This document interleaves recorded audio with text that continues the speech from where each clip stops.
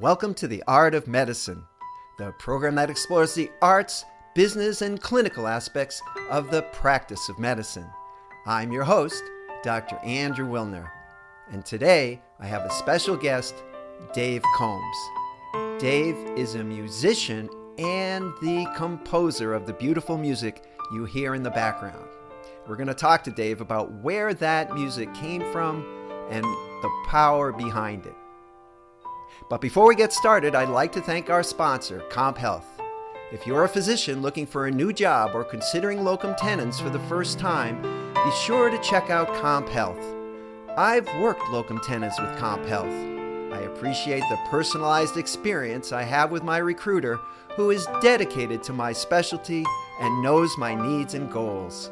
Comp Health also offers full-time permanent jobs if you are looking for a longer-term switch. For more information, check out comphealth.com. And now, without further ado, let me welcome my guest, Dave Combs. Dave, thanks for joining The Art of Medicine.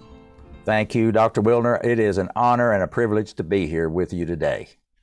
Dave, I was listening to music, and I don't know, it sounds familiar. Is it because I've heard it like a million times, at restaurants and elevators, or is it just a certain genre? Explain that to me. Well, you may well indeed have heard it before, because I wrote the song 41 years ago, and it's been played millions of times on lots of venues. It used to be on the radio a lot when we had easy listening radio stations back in the day, and all of those stations played Rachel's song. So you may well have heard Rachel's song sometime in your past. So it's a very simple, and some people tell me a very memorable song. Once they've heard it, they remember hearing it for the first time. All right. We've got a lot of things to talk about in a short amount of time, but I'm personally very curious. How did you know, and when did it happen, that you were going to dedicate your life to music? Well, I grew up in East Tennessee in a musical family, around music all my young life. My mother and father both played piano. My grandmother Combs played the old pump organ and the auto harp, and I had lots of classmates and friends that played instruments. So I grew up around music. I loved to sing. I ended up being my church's part-time choir director for 2 years while I was in college, and had another church that I directed the choir when I started my career at AT&T Western Electric after college. So music has been kind of a supplemental part of my life and career all my life, but it wasn't really until Rachel's song came along in 1991 when I wrote the song. The story after that is when my life changed, and the light bulb went off that said, yes, this is what I want to do for the rest of my life.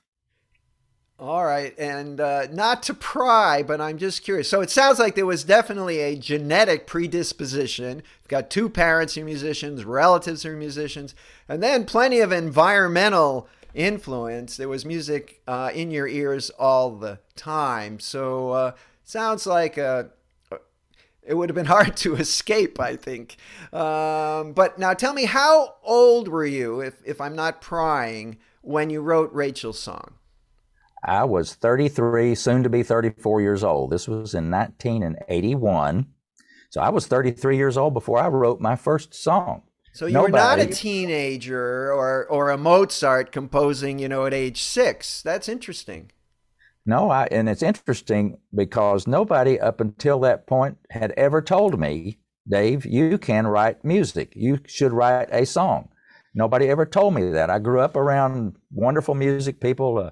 Uncle Pat Alderman was our music teacher in Unicoi County in Tennessee, and I loved the man, but no music I'd ever been involved with involved me creating the music. I always was singing somebody else's music.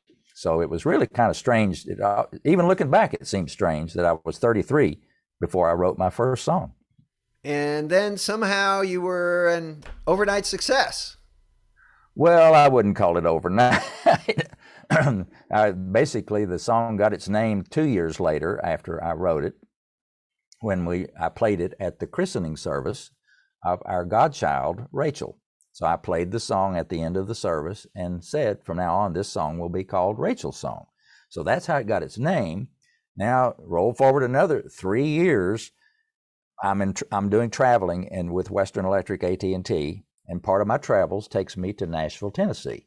Well, as you well know, being in Tennessee yourself, that Nashville is Music City, USA. There's all kinds of music there. So my wife, Linda, says, get a demo recording made of Rachel's song so we can have something to listen to. Up until then, it's just been me playing it. So make a long story short, I found a studio. I got introduced to Gary Prim, a studio musician, who agreed to record an arrangement and demo recording of Rachel's song.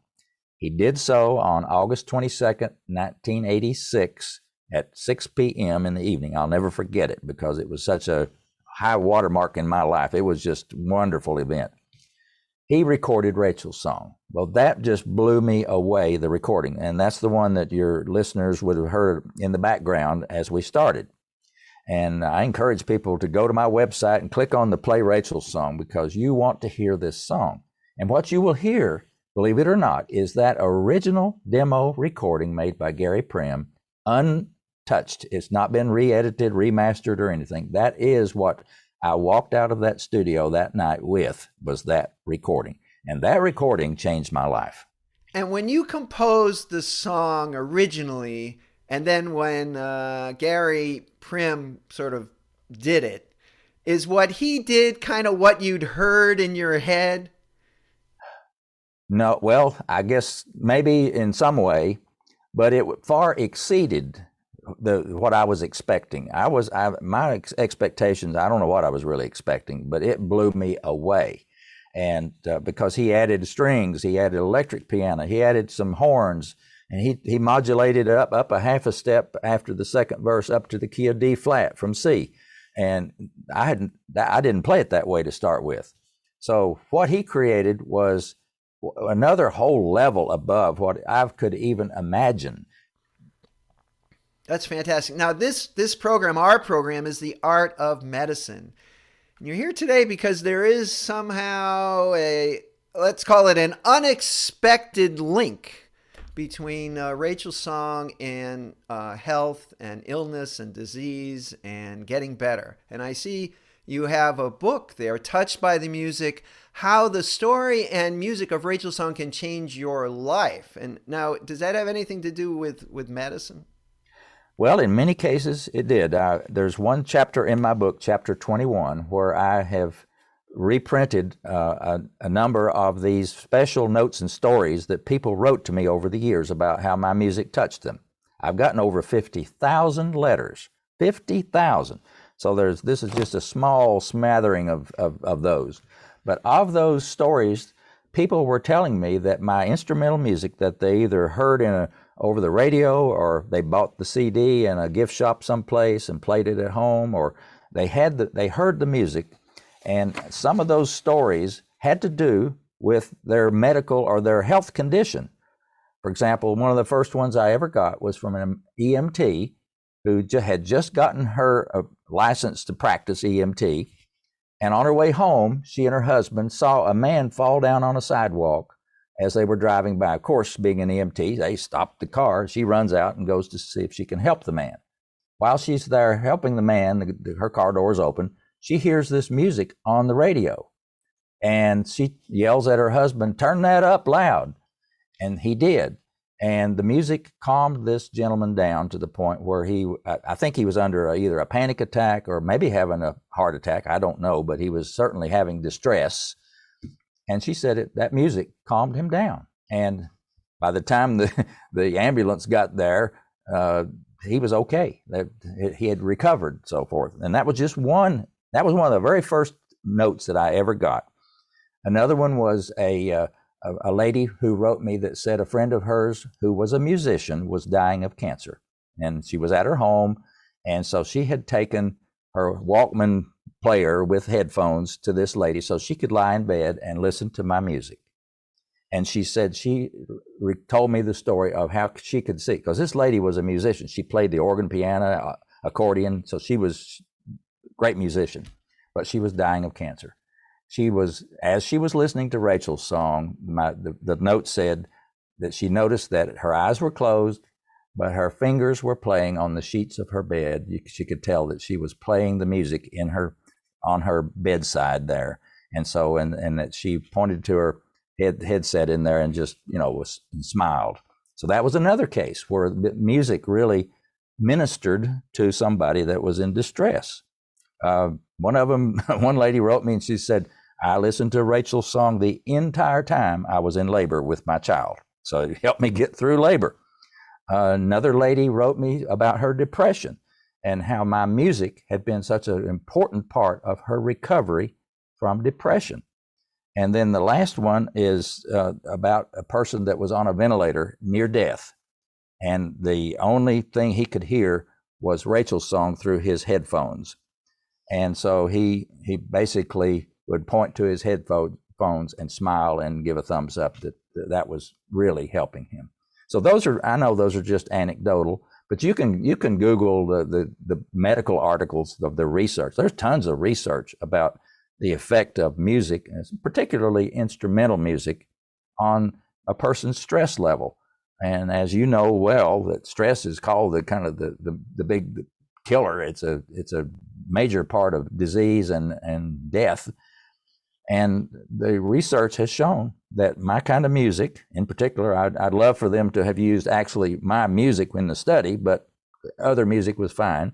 But it shows that your blood pressure can come down, your heart rate will come down, certainly, and your level of anxiety and stress can be reduced by music, in particular my music. So I know now of those 50,000 letters I got, a lot of those deal with health issues and how it impacted their health and well-being. Way back when I was in medical school, my favorite professor was a professor of psychiatry, and he was kind of pioneering the field. He loved music. He was not a musician, but I used to go to his home, and in those days people had the big vinyl records. Oh, you're right. And I think he had a collection. Well, it was an entire wall that he had, and I think it was about 3,000 recordings that he told me. And he believed in something called musicotherapy, and it was his personal passion. But he also believed that it had healing qualities. I remember he had several recordings of the New World Symphony. The New World Symphony? Oh, yes. And he had several recordings by different conductors. Mm-hmm. And, and if you listen to them closely, and I did often because I visited often, I actually got to the point where I could tell, which composer it was, because there was just a different sort of mood, flavor. I mean, I played the music at the beginning because it's so hard to talk about music. It's like talking about a color. How do you talk about, it's energetic, it's soothing, but you can't get close to describing it. So what it does in the brain, I think, is really fascinating. And it's great that your music has actually been able to help people, to be therapeutic. I think that's fantastic. And so after Rachel's song, were there any? Yeah. Did you write any more songs? Well, yeah, that was when I realized that I guess it was the awakening of my gift. And then once I realized I had the gift, and a lot of these letters that I would get from people, believe it or not, would tell me, Dave Combs, your music is so special. This is what God put you on this planet to do. And I thought, whoa. And I don't know whether that's God speaking or I'm just getting a letter, and maybe this is a letter from God. I don't know. But, I got the message, and that I really took it to heart that I needed to create more. So I ended up writing. Now, this was 86 is when I recorded Rachel's song. By 88, I produced my first album of Rachel's song, which when you go to my website, you'll see the cover of the Rachel's song CD on the right-hand side. So I had all my first 7 songs I ever wrote put on that album. That was my first recording. So every year thereafter, though, I would go back to Nashville and record with Gary another album. So I eventually wrote over 120 songs, and he and I have recorded over 170 songs on 14 albums. Actually, I made it 15. I did a sampling album, but it's basically 14 albums of recorded music arranged and performed by Gary Prim. Some of them are my favorite hymns. I would pick out my favorite hymns and say, Gary, play your version of these hymns. We did those albums. I have 4 of those. I have another album called Celebrate Freedom that is all patriotic music. And there's a story, we don't have time to go into it, but there's a story behind this album that has to do with the Desert Storm War and a scholarship that ensued from that. And then I have an album of my favorite popular songs like Misty and More and Moon River, all those beautiful old songs that I know you and I both love. So I have an album of those, and it's called Familiar Favorites. So yeah, there's been a lot of music created since that one song. Did you ever just sit there and say, gee, I'm writing this song, but it's just not going to be as good as Rachel's song? I mean, did that kind of hang over your head? Or did you just say, well, just do what I can do? Or how did you deal with that? Well, obviously, let's say I only had Rachel's song. Now, the next thing I do is go to Nashville and present Gary with another song. So my expectation was, like you said, I was really concerned is what he's going to do with this song going to be up to the standard of Rachel's song, or am I going to be disappointed? The answer is I was even more excited because he took all of my songs that I wrote, the melodies and the chords, made them sound as good as I could ever imagine. And yes, they're different, but it's a good different. It's like asking you which of your children or yours is your favorite child. They're all unique and special. That's fantastic. Well, it's great that you weren't, a one-day wonder, that you had this big hit and then, a one-hit wonder. Yeah. No, that's terrific. And it's very inspirational.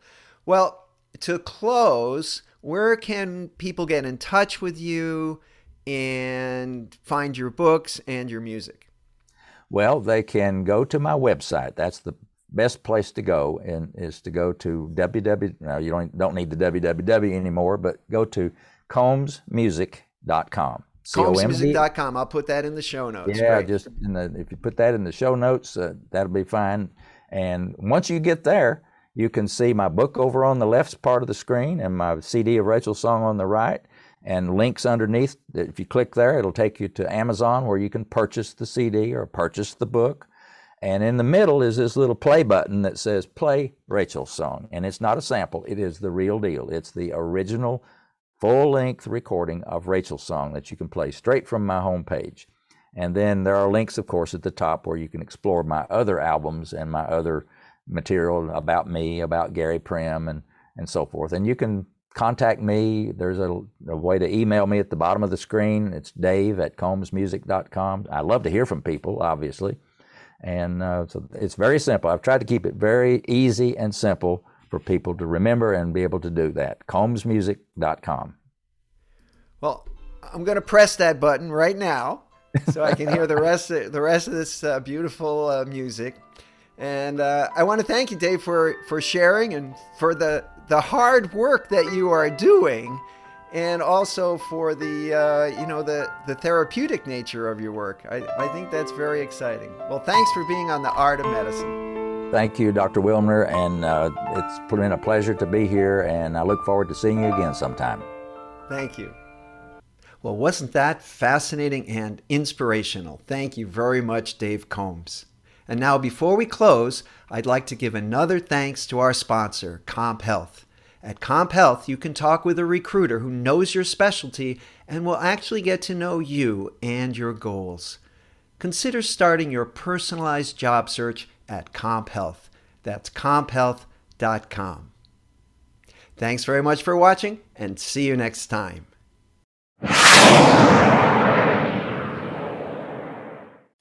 This program is hosted, edited, and produced by Andrew Wilner, MD, FACP, FAAN.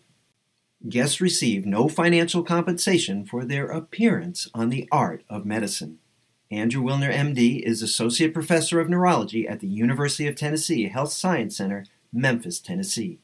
Views, thoughts, and opinions expressed on this program belong solely to Dr. Wilner and his guests, and not necessarily to their employers, organizations, or other group or individual. While this program intends to be informative, it is meant for entertainment purposes only. The Art of Medicine does not offer professional financial, legal, or medical advice. Dr. Wilner and his guests assume no responsibility or liability for any damages, financial or otherwise, that arise in connection with consuming this program's content. Thanks for watching. For more episodes of The Art of Medicine, please subscribe. www.andrewwilner.com